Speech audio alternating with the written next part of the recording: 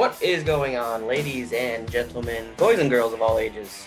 Welcome to another fabulous installment of the Matt and Dennis podcast. I, of course, Dennis Fitzy. He, Mateo, Matt, Scarano. What's shaking? Dennis, not too much. It's been raining here. I took my Raining? Yeah, it's been raining for the last 2.5 days. I took my mode of transportation. Tonight was a canoe to the Matt and Dennis studios. At least the Central Michigan office. It's a good thing we valet. Yep. Very good thing. Yeah, it's been miserable weather-wise, but again, I say, and it seems to be how I kick off our show, just an update on what the weather is, because honestly, it's never really good when we record the show, and sometimes I just feel like screaming out into the void about it. Well, Matt, not to burst your bubble, but Friday was pretty nice here, 60s. Saturday was mid-70s, very sunny, actually kind of hot, not very breezy. Sunday was a beautiful day, 60s, breezy. I was on the golf course. Didn't play well, but that's not the point. And then today, partly cloudy, seemed like it was going to rain, but no rain. Sun's out. Clouds are kind of that purple, orange hueish they get around evening time. It's picturesque in the Constitution State. It's just cloudy and rainy. I think tomorrow the sun will come out, so hoping for the best. You know what else is picturesque, Matt? Some sports returning to action. That's picturesque. Look at that segue. I'm a damn genius, if you ask me. We had UCF return a week ago. Doesn't really concern me at all. What? UCF did not return. UFC did return, though. Oh, sorry. Yeah, UCF. See, I just got college. UCF is on summer break, but they do have online classes. Yes. I mean, well, maybe they're returning, I don't know, some workouts. I really don't know. But yes, UFC returned. People were excited, I guess. But this past weekend, NASCAR returned. Golf returned, in parentheses, kind of just a little tournament. People enjoyed it. Horse betting. Matt, you said you placed some wagers. I did. Albeit small wagers. And not in a gambling form, just with the person in the room with you. Gambling counts, though. You can't bet on sports here. At least you can't use any apps. Not that I would approve of that behavior, but yes, we had a very small $1 wager here on horse betting. Well, biggest betting weekend of the year since March at least. So that's good news, I guess. Maybe start seeing some extra revenue for the states that do allow it. Maybe that's a good thing, whether or not you care. But did you watch anything sports-related this weekend? Did you tune in? I will tell you right up front, I didn't watch a damn thing. I'm shocked by that. I was outside in the sunny Connecticut weather. Absolutely shocked by that response. I'm just floored that you did not watch any Bundesliga action. Knowing you the way I do, Who? The Bundesliga. Yeah, I'm sorry. I don't know those words. German Soccer League. Again, knowing you the way I have for all of these years, I'm just absolutely shocked that you did not watch any Bundesliga or horse racing over the weekend. I really thought I thought about you the entire time, to be honest with you. No, joking aside, very good. As you and I have mentioned for weeks on end throughout the coronavirus crisis, we look for any and all signs of hope, especially us being a sports centric show, any signs that we are getting towards normalcy. And we have another week where there are signs of that, albeit very slow signs and not by any stretch the most popular sports, at least here in America. I think Bundesliga was huge. They came back. They have, I think it's another 6 games or so that they have remaining in the season. They came back to empty stadiums, obviously. But just going on Twitter, I saw a lot of people that I know for a fact are not soccer fans that had some sort of excitement. There's a bit tongue-in-cheek jokes there, of course, as there always will be. But people were just happy to watch the spirit of competition unfold. Like you mentioned, Sunday morning or Sunday afternoon was a dreary day here. I turned on Fox Sports and we got to watch horse racing. We made a fun little $1 bet, and they were running at Churchill Downs, obviously the probably the most famous horse racing track in the world. So that was cool to watch. I know I didn't get to watch any of UFC, but that was something that before coronavirus happened, I was kind of enjoying watching fight night because it was like late Saturday night, like really late, and it was just something that got hyped up. Um, Bundesliga, I'm a big soccer fan. I watched that. NASCAR was the only one I didn't watch. It wasn't because I didn't want it. I probably would have watched a few laps, but not a huge NASCAR fan. But again, it seems like almost at least, well, in America, but around the world, we have representation slowly but surely of all the different sports coming back. The Korean Baseball League, horse racing, boxing, soccer. Next things we're waiting on, obviously, we touched on baseball in that proposal last week. Football, we're getting closer and closer with that, the hype that the draft brought back. And it's like, okay, how are we going to do this? There's a lot of hope amongst you and I and sports fans that it's halfway through May right now. Hopefully by August, football can start off without a hitch. So this brings hope in a time where that is a very good thing. And again, the only sports that I think are missing the representation, obviously football wouldn't be happening right now anyways, but does hockey attempt to return? Does the NBA attempt to return? The English Premier League says they're getting the okay to start the season, and they're working through the logistics of that right now. So it was very pleasant to see some other sports options added to our television lineup over the weekend. Yeah, and added because as much hype and, like you were saying, tongue-in-cheek kind of jokes with the Korean Baseball League starting off, at least they were sports that weren't happening at 3 o'clock in the morning and people actually tuned in. Because I'm sorry for that, like, few days where it was like the Korean Baseball League's returning, people were like, I'm really going to watch this. I don't think anyone's watching it.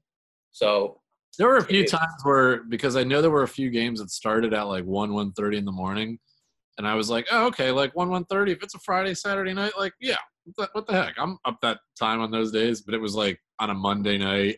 Yeah. I was like, that's not happening. And then when it got to Friday, Saturday, I was like, okay, I'm going to have a drink, watch Korean Baseball League to wrap up my night. And the game wasn't starting until 4 a.m. And I was like, yeah, it's a bridge too far. Yeah. So, I think some more good news in what you mentioned, like sports slowly returning, is our government officials. New York's Mayor Anthony Cuomo said he will do any and everything to help sports move along with, of course, no fans, at least taking place in New York. We saw the Texas governor and the California governor both come out saying that it looks like by the end of May, we could see sports returning with no fans in the state of Texas. By June 1st-ish for California, same thing. In California, we're a few weeks removed from them saying, we're not playing anything, we're not doing anything in this state. So that at least shows progress, and whether or not they should have made that statement a couple weeks ago like they did. Maybe they thought it was best at the time. Again, this has been an evolving thing for these last 2 months and change. Right. But that at least is good news. It's literally the definition of a fluid situation, because every day, in terms of news that we get about this, in terms of progress or lack thereof, it seems like every day is different than what we got the day before.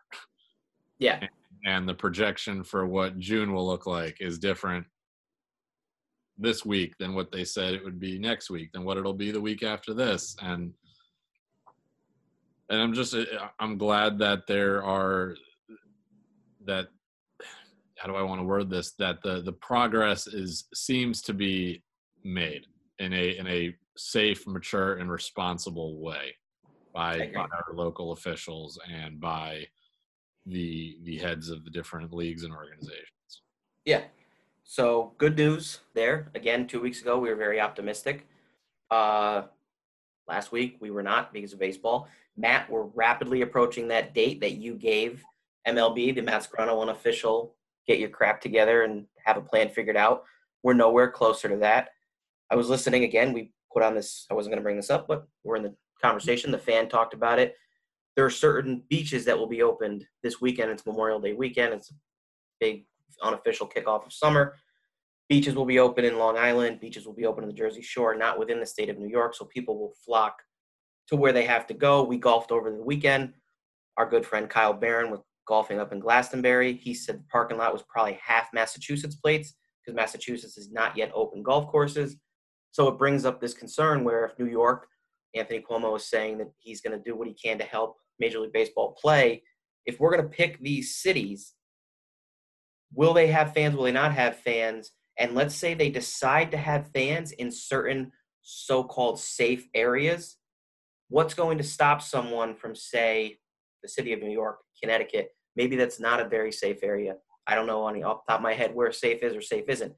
Traveling over state by state, trying to attend these baseball games. You know what I mean? There's a lot of logistics that are going into this that I'm less and less confident each day that we're going to see Major League Baseball. Yeah, well, two things with that. One is I'm not obviously I don't hold any political office, nor am I a health and safety expert. But one of the things, and I try to steer clear of this, but sometimes politics runs into sports. One thing that I think is incredibly frustrating as different states try to open up and we think about what life will look like with sports when they resume and with or without fans in the stands is perfect example of what you shared with Kyle being in Glastonbury, Connecticut at a golf course and half the cars there from Massachusetts. There was never, and every place is different. Some places, obviously, New York City got it really bad. Washington got it really bad. Michigan, Florida got it bad to an extent. And some places didn't. And there was no kind of blanket plan. So, and now you're kind of seeing that come to life as some places are trying to reopen and some are saying, wait just a minute, you're going to have people going to different places. And I don't think that is necessarily a safe idea. I don't see, to the point you're making about having fans in the stands over here, even though this state is still locked down, I just don't see a world in where that happens. I think when stadiums open up, it's going to be a blanket situation where all of them are going to have fans or all of them are not going to have fans. I think that's going to run organization by organization. I don't think you'd find a situation where the NFL says, oh, Texas opened up, so the Dallas Cowboys can have fans, but New York is still fighting this, so the Giants and Jets can't. I don't think there's going to be a situation where that happens. I think it's the league's going to either pack the stadiums, they're going to be empty, or they're going to say the stadiums could go at 50% capacity or what have you. I think that I don't know if like using the NFL for an example, I don't know if that's a full year thing because there's just so much money to be had that even just doing stadiums November, December, and through the playoffs would be a lot more beneficial than having them empty September and October or through the whole season. See, I just don't see a situation where some stadiums will allow fans and others won't. I can't see how that happens. And you touched on baseball really quick, and I agree with you. Again, I still hold true to my Memorial Day line there, where I say if Major League Baseball doesn't have a plan in place by Memorial Day, like a written, signed, agreed, signed, sealed, delivered, as Stevie Wonder would say, plan by Memorial Day, I don't see a way in which baseball starts. And baseball, I think, by virtue of when the baseball season begins and ends and how the virus crisis started, it's a different ball game because the other seasons that got affected, for the most part, have played their whole season. Yeah. And they're trying to fit in the back end or playoffs. MLS is one, but the season has traditionally ended at the beginning of December after playoffs anyways. So they still have hopes that they could fit their whole season in there. Baseball seems to be the only one, at least on the forefront, that is having this problem with payroll. And that's a whole nother problem. Oh, yeah. Entirely. And I think that combined with how we can do the season in a safe and healthy way,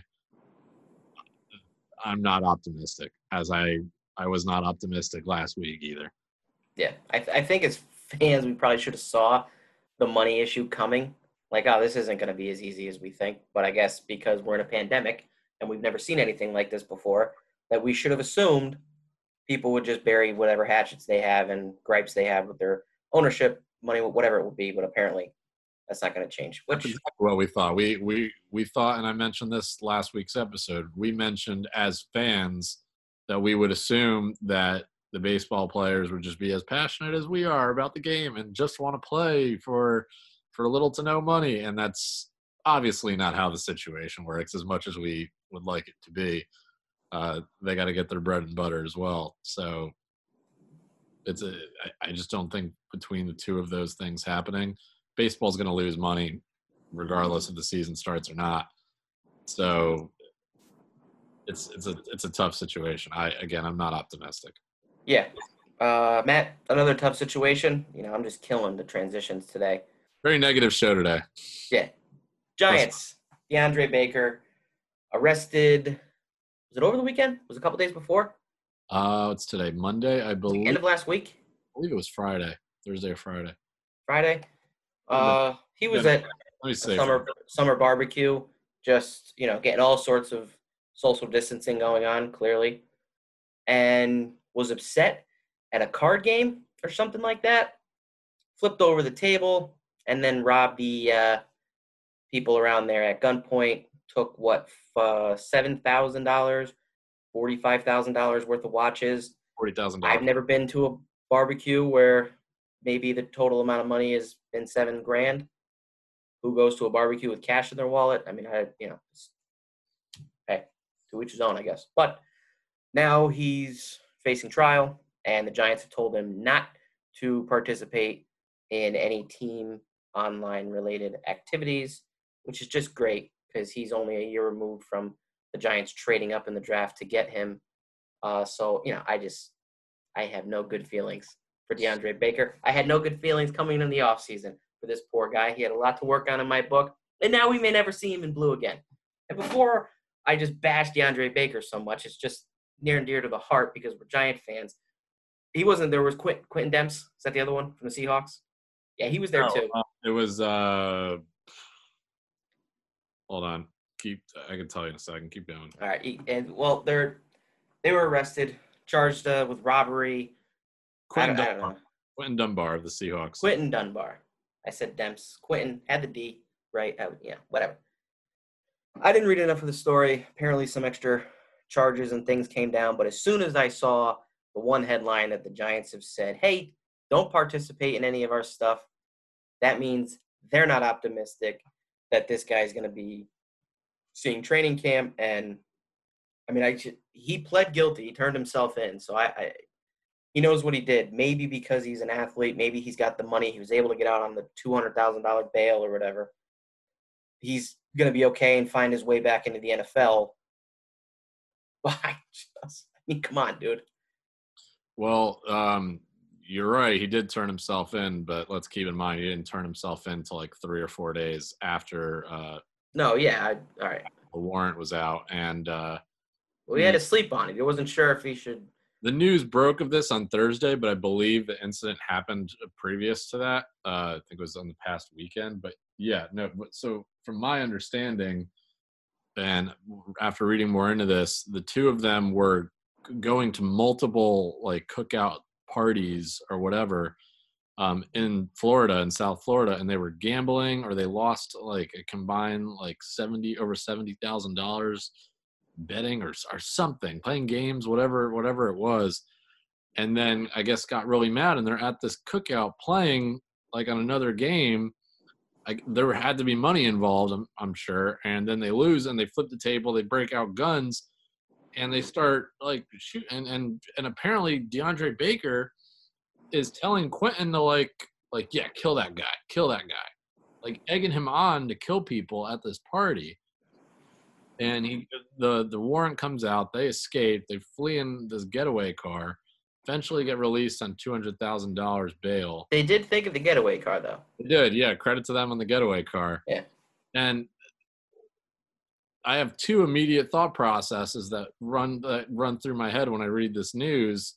One, what is it with this kid? He gets the Giants, one of the most historic franchise or organizations in sports, trades up in the dead of the night to get you in the first round.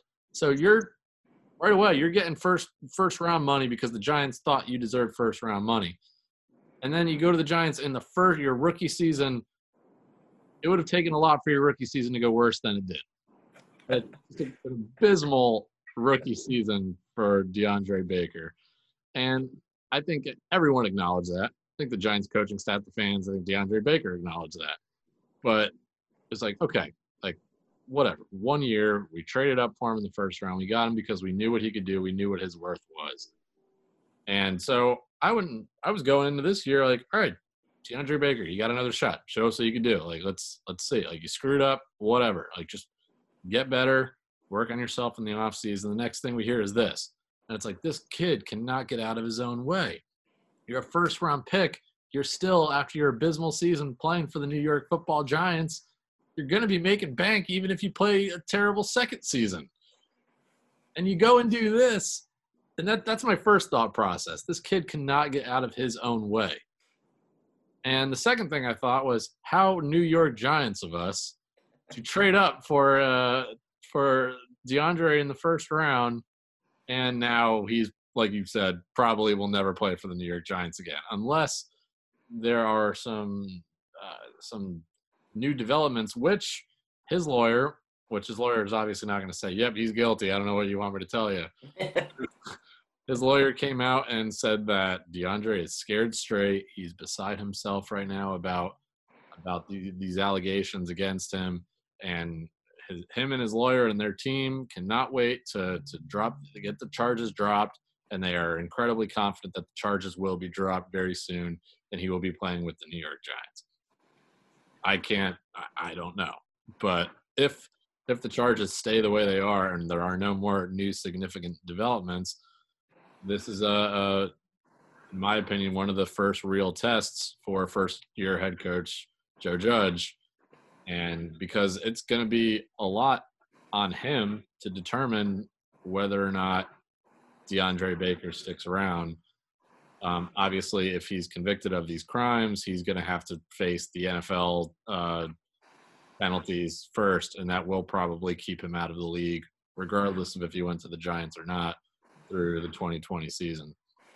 Well, I think, I mean, to stop you there with the Joe Judge thing, you're right, but I think you're a little wrong.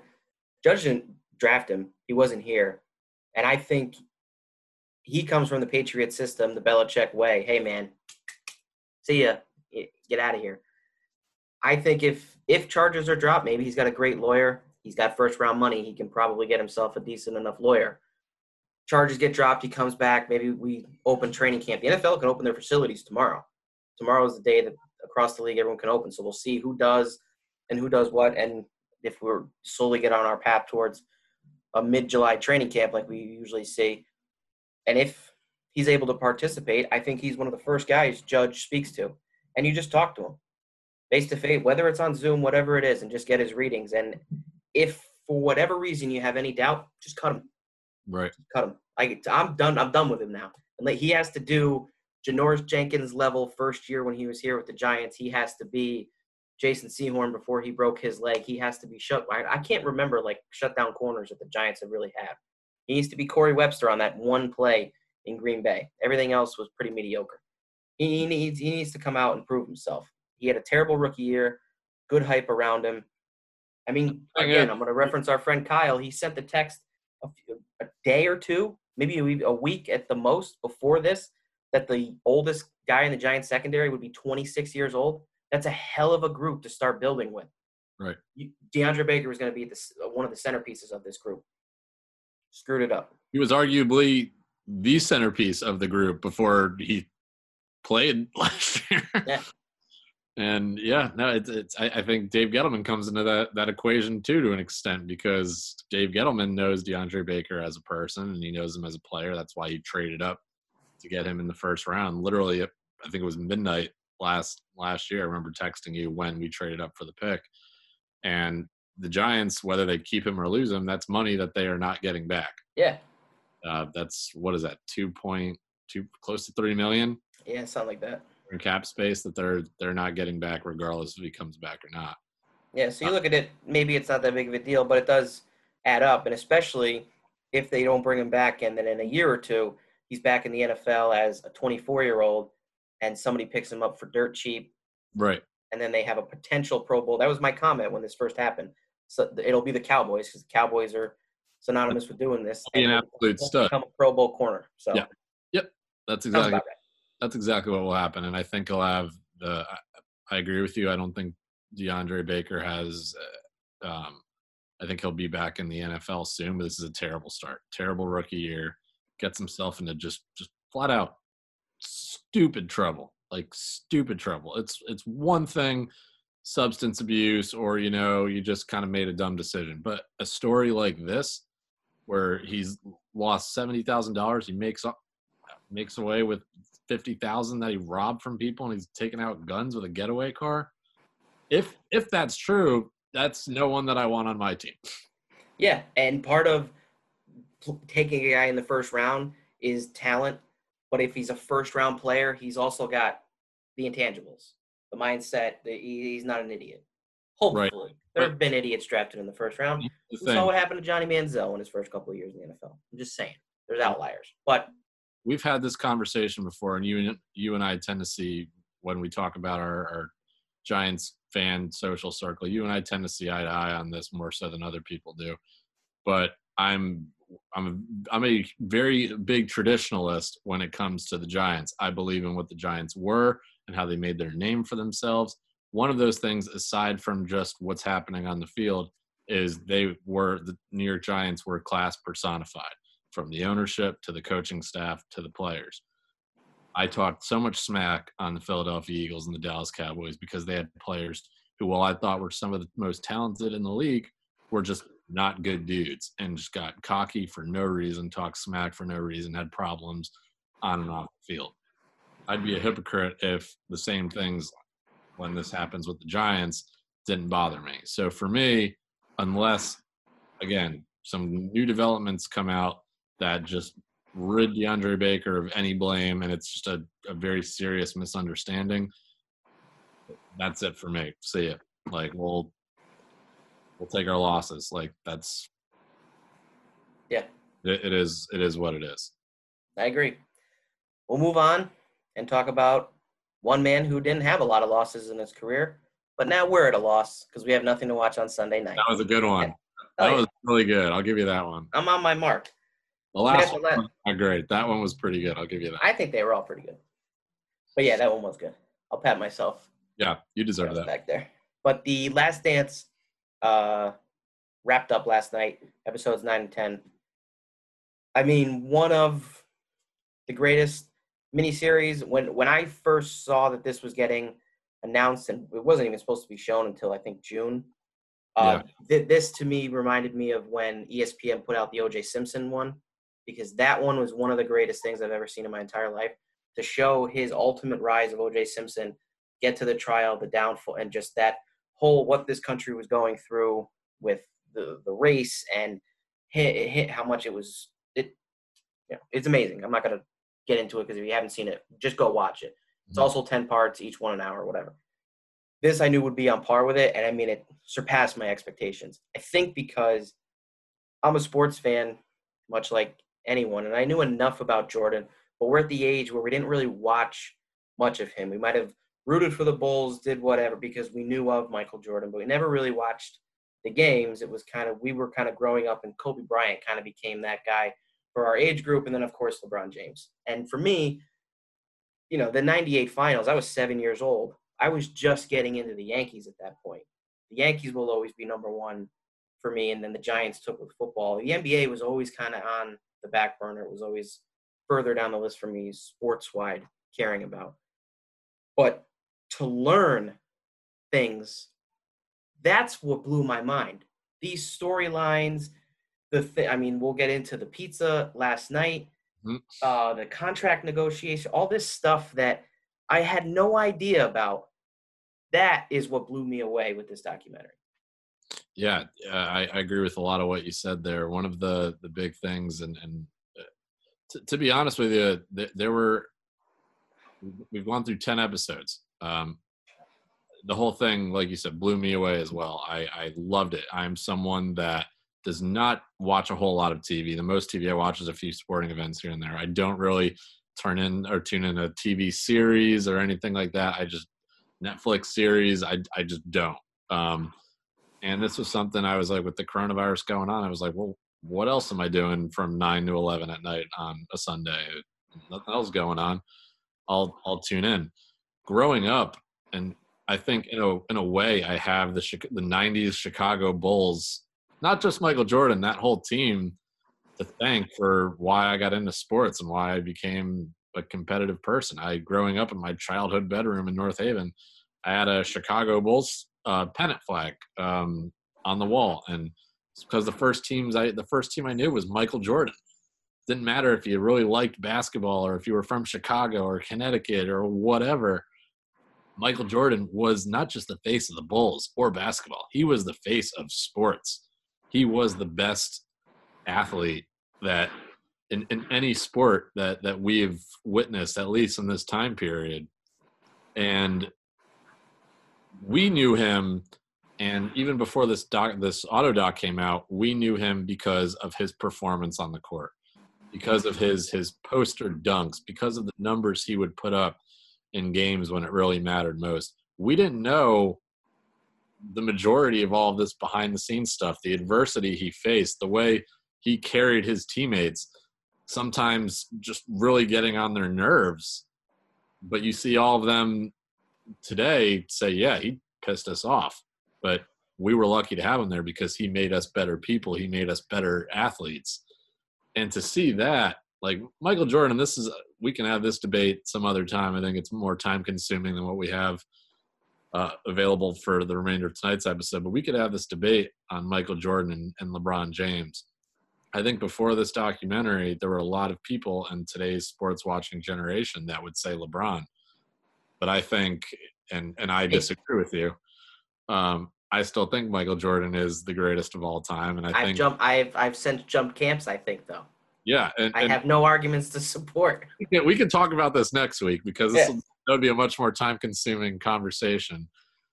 But I think what you saw from this is not to say that LeBron James hasn't gone through his own adversity and has his own personal struggles and is a family man and all that. Not to say that at all.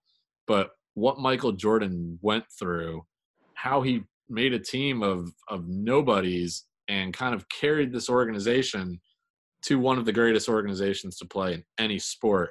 The way not only he excelled, but the way he carried his teammates to make sure they excelled with him, I think is something we don't see very often in any sport today, much less basketball. I listened to Mike Wilbon this morning talking about kind of how just the NBA has changed since those years, the 90s, late 80s to now, where today it's like all these different things. Who's going to get paid? Whose team is it? Who's going to get the most minutes? Blah, blah, blah, blah, blah. That was never the case in that time period.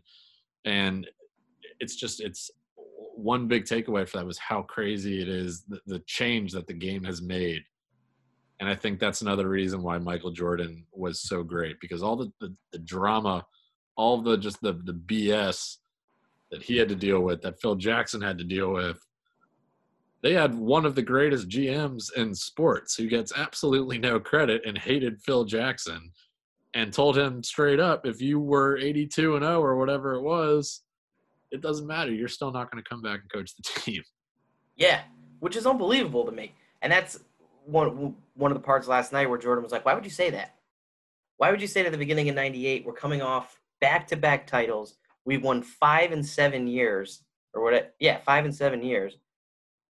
It doesn't matter if he goes 82-0, we're going to fire him. What kind of GM says that? I mean, I'd hate him too if I was a Bulls fan.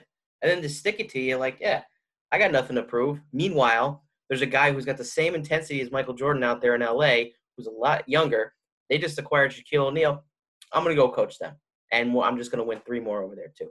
But like what you said, the 3 biggest takeaways I had from it, and one that you kind of mentioned, just Michael Jordan was universal.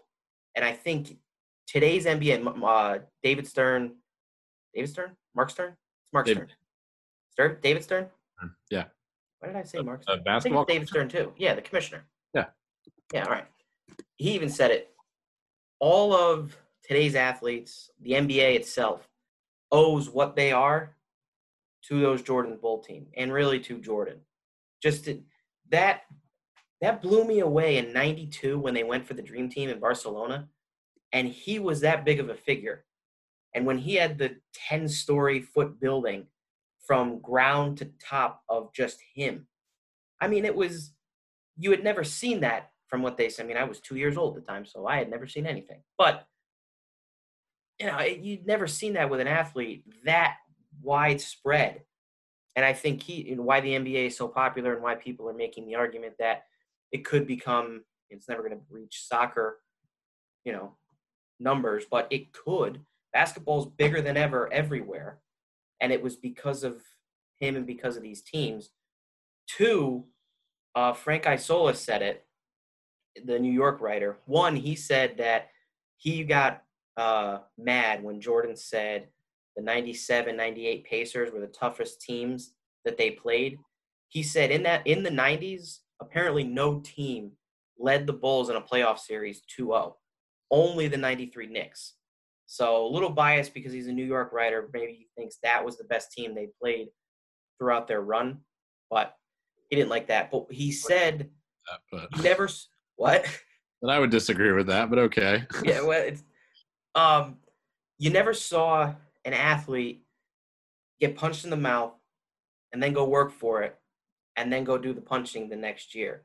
When Jordan lost to the Piston teams, which I thought were some of the best episodes, those Piston games when they lost, because that's what I wanted to see more. I wanted to see the losing Jordan. I know all about the winning Jordan. Him losing, then getting into the gym, realizing he has to get bigger, has to get stronger. Otherwise, he's not going to beat these Pistons teams. And he goes, flip it to our time. Kevin Durant did the complete opposite. Almost beat not to throw shade on Kevin Durant. And I don't want to throw shade on Kevin Durant either. But you were up 3-2 against Golden State. You blow that series. They go to the NBA Finals. They win. All right, I got to get on this team. And then you go join them. That never happened in the 90s. And, of course, people little older than us, maybe our age, they say that. They make that argument all the time. Everybody's soft. They want to just go form a dream team or a 3-team or whatever. It doesn't happen anymore. But, yeah, you really don't. Nobody. You made a really good point there, touching on, and that's what I was saying, talking about Kevin Durant. Like this, Oklahoma City Thunder thing with him and Westbrook. Oh, who he wants to be on the deal. That never would have happened in the 90s. Never would. No one would have cared. It would have been like, grow up. Well, and that was think about what coverage. Think about what the Thunder had. The Thunder at one point had Russell Westbrook, James Harden, and Kevin Durant. You couldn't figure out who was going to be the alpha, and that was the issue. I think Kevin Durant could have been, but he doesn't have the mindset, clearly, because he just jumped ship. Yeah. James Harden might be, but they had their three-peat built, their big three built, and then it just get one by one disbanded because, I want more money. I want to be the guy, and I want to go on a team that's easily going to win a championship, and now I'm just going to make it that much more easier for him. Yeah.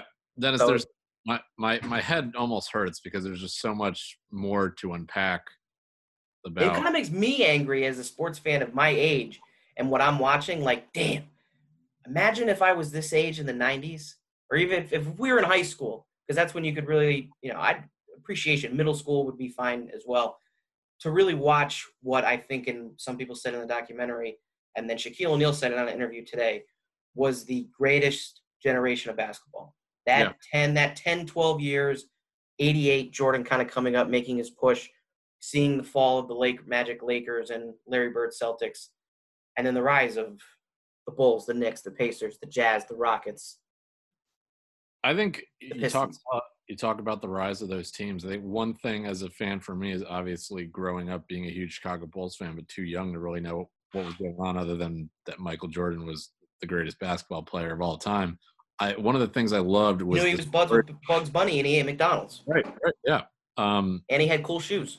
But the storytelling that they did for his other teammates, like Tony Kukoc, I did not know the story of Tony Kukoc. I knew of Tony Kukoc, but I don't think I really understood the importance that he had on that team and kind of where he came from and how hesitant the rest of the Bulls team was adding Tony Kukoc and how much Jerry Krause loved Tony Kukoc. And they hated him just for that. Yeah, they just wanted to rail on Tony Kukoc because Jerry Krause liked him. Yeah, nothing to do with Kukoc. They just didn't like Krause. Yeah, and they interviewed Kukoc, and he's just like, I was pretty much just here. Like his story, I loved that. Everyone, obviously, if you watch sports today, everyone knows the head coach of the Golden State Warriors, Steve Kerr. Same thing. I knew he was a Chicago Bull. I knew he won multiple championships with them. But I didn't understand kind of the context of where Steve Kerr fit into the Chicago Bulls and the story of his relationship with Michael, the story of his father. I know to a lot of people that are in the NBA inner circle are well aware of that story. But otherwise, kind of in the public eye in the media, Steve Kerr was always very private about that story. As I've figured out with his father, I did not know that that was the story. And I think one of the coolest parts of that was when they're in the series. Was it with the Jazz? And I thought it was with the Jazz, or it could have been with the Pacers. And they call a timeout, like 20 or 30 seconds left, and MJ says, like, they're going to come double team me, coach. Like, Steve, like, look out. And he's like, I'm ready. Like, let's do it. And Steve Kerr that little interaction when Kerr's telling that story, Jordan knows the cameras are always on him. So his towel's over his head. He's drinking the cup like, hey, if they switch, I'm coming to you. And he's just yelling back to him, like, not thinking, yeah, I got it. As a typical role player would, like, oh, the cameras aren't on me. Right. And that was something, just the way, obviously, Steve Kerr, Tony Kukoc, and even Dennis Rodman and Scottie Pippen didn't have the star power of Michael Jordan. But for every story where they're like, MJ was a straight up a-hole and just like wanted to fight us and all that, there's a moment where he made sure he took them with him to any success he had. And he said one line that stuck with me where he's like, I would annoy those guys to no end, and they definitely hated me for a period of time. But they knew anything I was asking of them wasn't something I wasn't doing myself. Yeah. I thought that was one of the most badass lines any athlete could say. And I think, just to fast forward to the end of the documentary where he's sitting there and kind of wrapping things up, and a lot of talking heads today have made this clear, like, this was his closure. And he wanted people to know that that was the reason why he was like that, was because he wanted to win, and he wanted to take those guys with him when he won. Yeah. Were you finished? I mean, the only other points I wanted to say, I wanted your opinion on this too. I think one thing, we're kind of going all over the place because my mind is it's honestly just in 100 different places with it. So there were just so many facets of it, and the storytelling was amazing. But I think, one, Phil Jackson obviously gets a lot of the credit, but he's going to be clearly or obviously overshadowed by Michael Jordan's performance. I think this brings a lot more light to just the craziness that he had to deal with. Like, the Dennis Rodman drama is some of the best television. Dude, could you imagine if now, in a day and age that we live in, if an NBA superstar left 2 days before an NBA Finals game to go wrestle? What about goes to wrestle?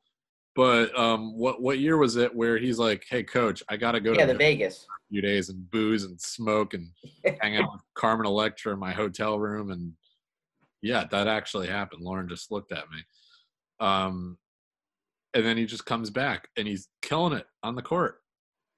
They're just like, yeah. But I think, and that's the genius, I think, that it was Phil Jackson, where he knew Rodman was going to have his own rules, because as soon as I put him on the court, he was the guy we expected would be on the court. He's going to hustle. He's going to play fast. He's going to rebound. He's going to be dirty inside. And his players knew that. Yeah. So you give him I don't think it would have worked with any other coach. And I think Jordan said that towards the end of the documentary. But I did like how when they were wrapping things up, and Scottie Pippen, of course, because throughout the whole thing, it almost seemed like Pippen was the most mad at Krause, because he could never get his contract deal. He was going to sit out that season. No one really, myself included, didn't really understand how, like, grossly underpaid Scottie Pippen was. Yeah, well, I don't think anyone, at least us. I mean, I'd imagine maybe that would have came up, but yeah, this is first I'm hearing of it. But when they still acknowledged what Jerry Krause did, because whether he's an a-hole or not, and yes, he shouldn't have said the things he was saying, he built an incredible team and an incredible franchise. Those draft picks that he acquired, bringing in Kukoc, making trades for the role players. I mean, we're going on from drafting Michael Jordan in 1984, I think Jordan was drafted, and going up to 1998. I mean, good God. And I understand he's a GM and he's thinking about the future, and that was, okay, we can get Kukoc, he's going to come in and be younger, but that's going to offend the players that are there. 98, when you go and you Google the guys' ages, none of the main guys on the Bulls in 98 were spring chickens.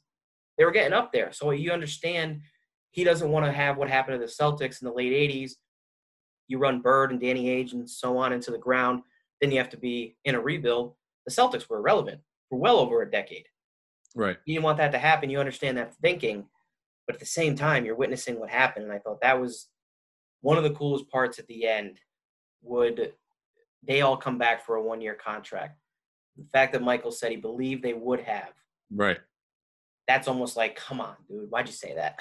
But the part about that is you can see it in his tone, the tone in his voice and in his eyes, that it seems like almost today during these interviews that's still kind of eating him up inside. That he would have, because Jerry Krause's thought process was that these guys, after Jordan wins 6 or gets them 6 championships, 8 years, and he has these guys. Scottie Pippen's been asking for his payday for years. Now, just by virtue of how many championships they've won, you're going to have to pay Rodman. You're going to have to pay Kerr. You're going to have to pay MJ. And MJ said, he's like, if you signed us to a 1-year contract, I'm convinced, like, if you got Phil to stay and Michael Jordan to stay, that the other guys would have stayed for a 1-year contract if it meant that they got to win a 7th one. Yeah. And they don't really ask that question to really anyone else. Would you have stayed? Which I think was a miss. Correct me if I'm wrong. I don't remember anyone else really being. No, I don't think they did. So the only concerns MJ had were Pippen, and that was basically because of the injury. His back in in Game 6 of the Jazz game. So it's that I have so many thoughts about it. It was just really great, and I think again we touched on when we started talking about this, but just how many different stories and all the different drama that came out that no one had a clue about. Like you mentioned at the beginning of the show, the pizza situation. Everyone to this day, I mean, up till 9:00 last night, referred to that as the Michael Jordan flu game. Yeah. Now it's the pizza game. Well, what kills me is that today, and even a little last night, like Michael Wilbon and Jackie McMullen were both on with SVP. They said they were aware of the pizza. They were aware he was sick, but nobody ever thought food poisoning. It's the flu. And it's like, all right, does it just pour into the narrative? The flu game sounds a lot better than the food poisoning game. Right. So I'm like, 5 guys. Maybe that's a thing. 5 guys go to his hotel room with the pizza.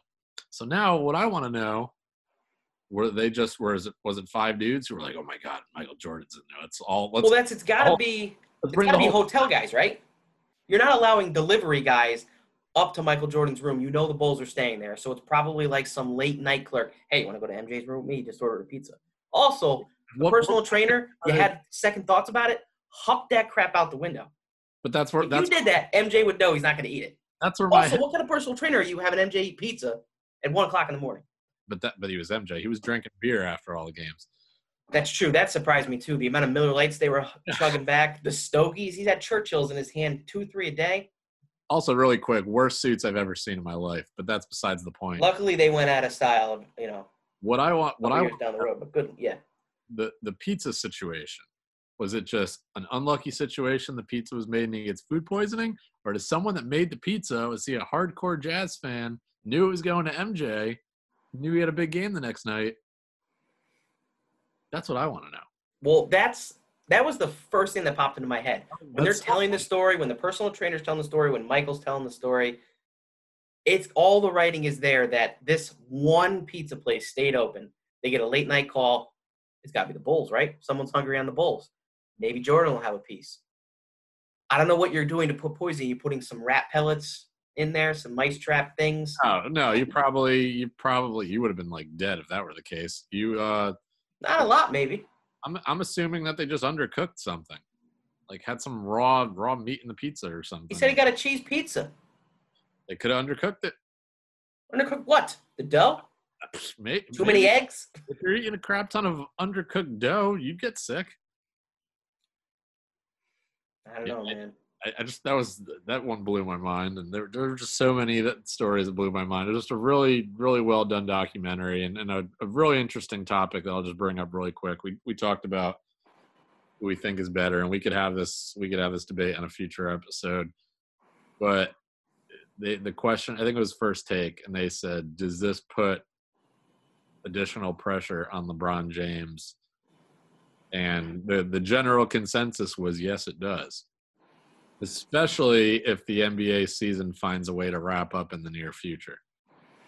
And it starts on the heels of this, where LeBron is playing on the Lakers, which is a team that is arguably in the driver's seat to win the NBA championship. Yeah. I think that's an unfair question that, 100% sounds like a first take kind of question. Right. It's definitely to get, yeah. Yeah, it's why to me when you brought up that topic, less than 10 minutes ago and I raised my hand, I'd argue anybody that LeBron's better than MJ. Why? Because I've seen LeBron's entire career. I've seen what he's done. I think LeBron might be the best passer of all time. And there was this vote, and MJ took him out in every single category. I don't think there's a disagreement in the sports world that MJ is better. Last night they released Jeremy Schaap's poll, and he polled 18 to 34-year-olds, 600 of them, and MJ won every single category by at least like 18%.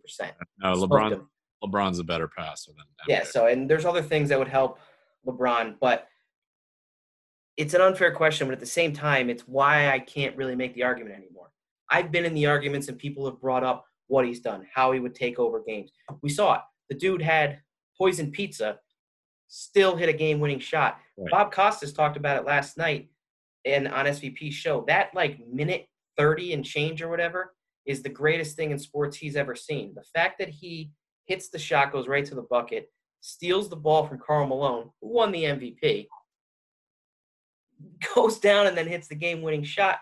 That's greatest player of all time type stuff right there. And then you throw on the defensive stuff that he did and the type of leader he was. It's hard for me to argue.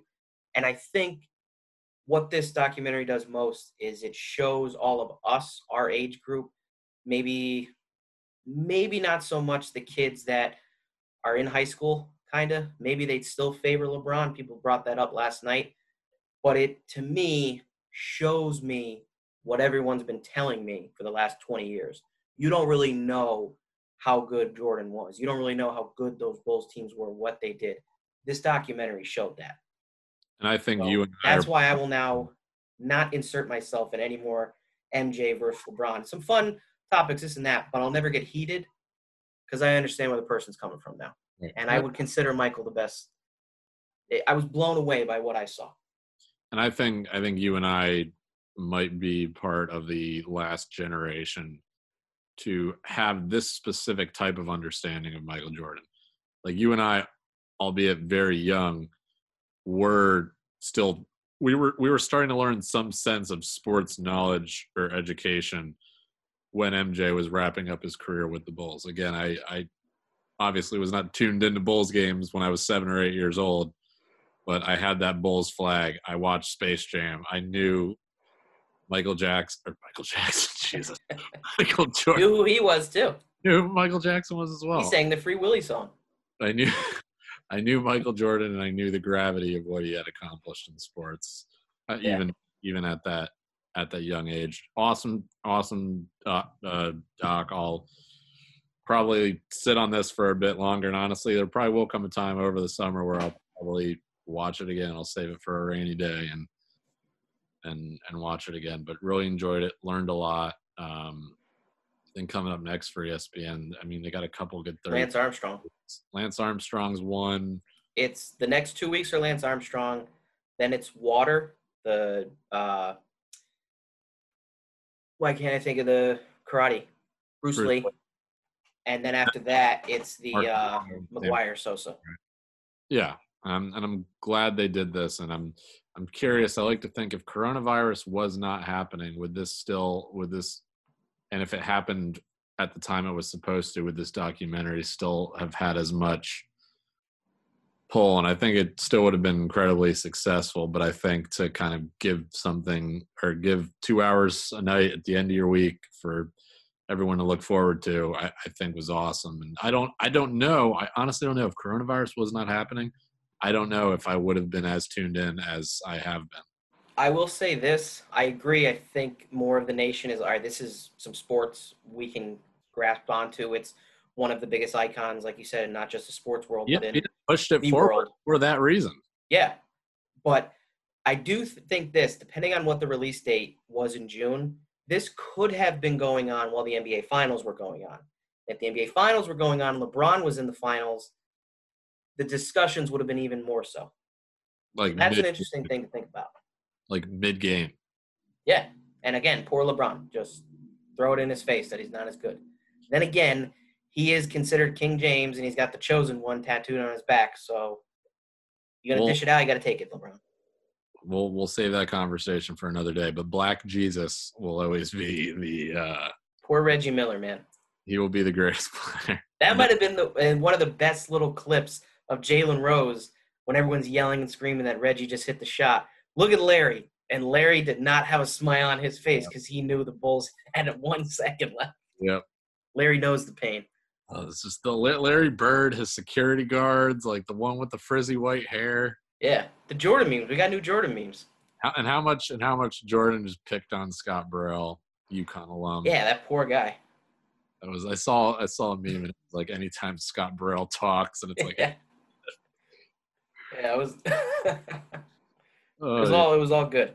Also the fact he would come out after an NBA Finals game and it was like sun setting. I don't know, like when it's dark but it's not dark. And he's like, I could probably get some extra holes in. Like the guy just had golf on his mind. He just wanted to take people's money. Yep. No. But then that's the competitor when John Paxton was talking. They play on the plane in the back, poker, blackjack, whatever, for a lot of money. Then he'd go to the front and play with the other role players. They're playing for a quarter, $1 a hand. He'd play with them just to tell him that I beat you. Type of guy he was. Yep. Here, I'll bring up one. We'll close the show on this. I got one more question for you. I heard this one. I think it was it might have been CBS Sports HQ this afternoon. I think that's who it was. And they brought up another good topic. And it was America, the sports world was just this close to their TV for 10 episodes, 10 hours of Michael Jordan. How many other athletes and who do you think, if they did another one, so you mentioned OJ, who do you think America and the sports world would tune into 10 hours? Which athlete do you think could do that? Retired, pro, some that were thrown out were the Tom Brady-Belichick relationship, 10 episodes. Tiger Woods was another one. I think I would immediately say Brady because the NFL factor, the amount of Super Bowls they went to, the amount of championships, the undefeated season, that would be a storyline. But I think Tiger Woods, to show him young, to show just how tough his father was on him, which is kind of well known, but maybe there's some behind the scenes stuff we don't know. Then to see him come up out of nowhere and be so dominant and so young, but to see his downfall, to see the divorce with his wife, the countless drunk driving. Yeah, and then to see the injuries, the knee injuries, how he would have to come back. I would find that very, very interesting. I would put Tiger just above Brady, but I think what you said, Brady-Belichick, I think a Patriot one where it kind of just focused more on Brady-Belichick would be interesting because I feel like you have to have the two.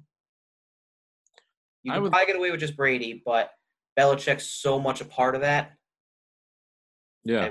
I think all of those would be great just for the sake of thinking of something different. I mean, I would love to see. Biased opinion, Derek Jeter. That's what I was about to say. I would love to see. I don't think it's biased because if you're going into Fenway Park and getting a standing ovation, that's not biased for saying Derek Jeter should have I just don't, just from an entertainment value, I don't think 10 episodes of Derek Jeter would do it the way 10 episodes of Michael Jordan did.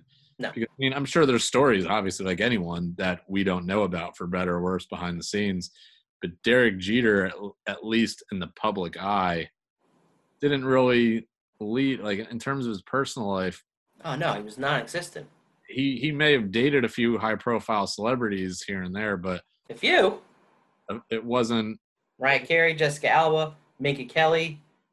He's married to another models. Right, so he's dating celebrities, but what else? Carmen Electra was in The Last Dance for about 10 total seconds. And so it's like there's not – I don't think – maybe there is that we don't know about, but it doesn't seem like there was a tremendous amount of drama in Derek Jeter's lead-up aside from his his performance. One that I think would be awesome, I'll leave it at this.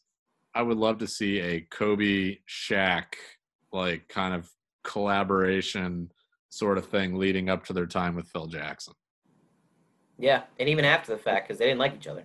I feel like you won't see that for a while just because of recent events with Kobe's unfortunate passing, and I think that Lakers team is still fresh in a lot of people's minds. Well, and you can get away with putting the Bulls into that one. Here's where Phil came from. This is how big Phil was. Shaq said it today. Phil came in, why did you listen? You were already a superstar. Kobe was on the rise of becoming a superstar. Why would you listen to Phil Jackson? He goes, the resume. He goes, he's got 6 NBA titles. He came in and told me to do something. I did it. And a lot of people in younger generations than ours don't really know of Phil Jackson's greatness. Well, they know of it, but Phil Jackson's greatness in their eyes comes from his time with Los Angeles and not from Chicago. I mean, I think it's both. But, yeah, it's just how he managed people. It's unbelievable.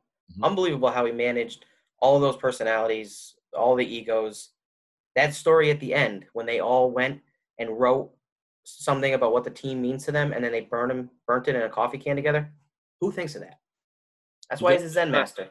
That's why Knicks fans freaked out when he came along, and we're still Knicks. So as you will be for a long time, but again, we're still sitting on this because it was just so great. But I really we were supposed to end 15 minutes ago. I just let it keep going. I don't care. Really enjoyed it. I hope something like that comes up soon. Maybe we could, if we watch the 30 for 30s that ESPN has coming up, maybe we'll discuss that a little bit. Well, I'm interested in the Lance Armstrong one. I think that one's going to be really good. There's a lot of scandal that involves that one. And it's only 2 parts, so it'll be quick. Very good point. Yeah. All right, Matt. That's going to do it for this. Next week, or we might be putting out an episode towards the end of this week, and if it does, Matt and Dennis podcast will turn 30 years old. So it's cool. We're closing in on the big 3-0. Tune in, check us out at Matt Dennis Pod on Twitter. We are on iTunes. We are on Spotify for your listening pleasure. Hopefully we'll be on Facebook and some other platforms soon. We're actually on like Overcast and a couple of other weird sites because we're on iTunes. Oh. But hey, we're not on Stitcher yet. Google just seems like a pain in the ass to set up, so I'm sorry, Android users. I'm not putting it on there unless I find the time, but I've heard nothing about complaints about getting it on the Google store. Android. So, yeah, if you got the green bubbles in texting, you're not getting it. Yeah, no. Yeah. But, yeah, Matt, this was a good one. Pleasure as always. We'll keep the listeners updated. We're going to put another one out maybe Thursday or Friday. This bad boy is up Wednesday or depending on when you're listening to it. But just check the dates. As always, I'm Dennis. He's Matt. Adios. Planet or star, when that thing burns out, we're all going to be dead.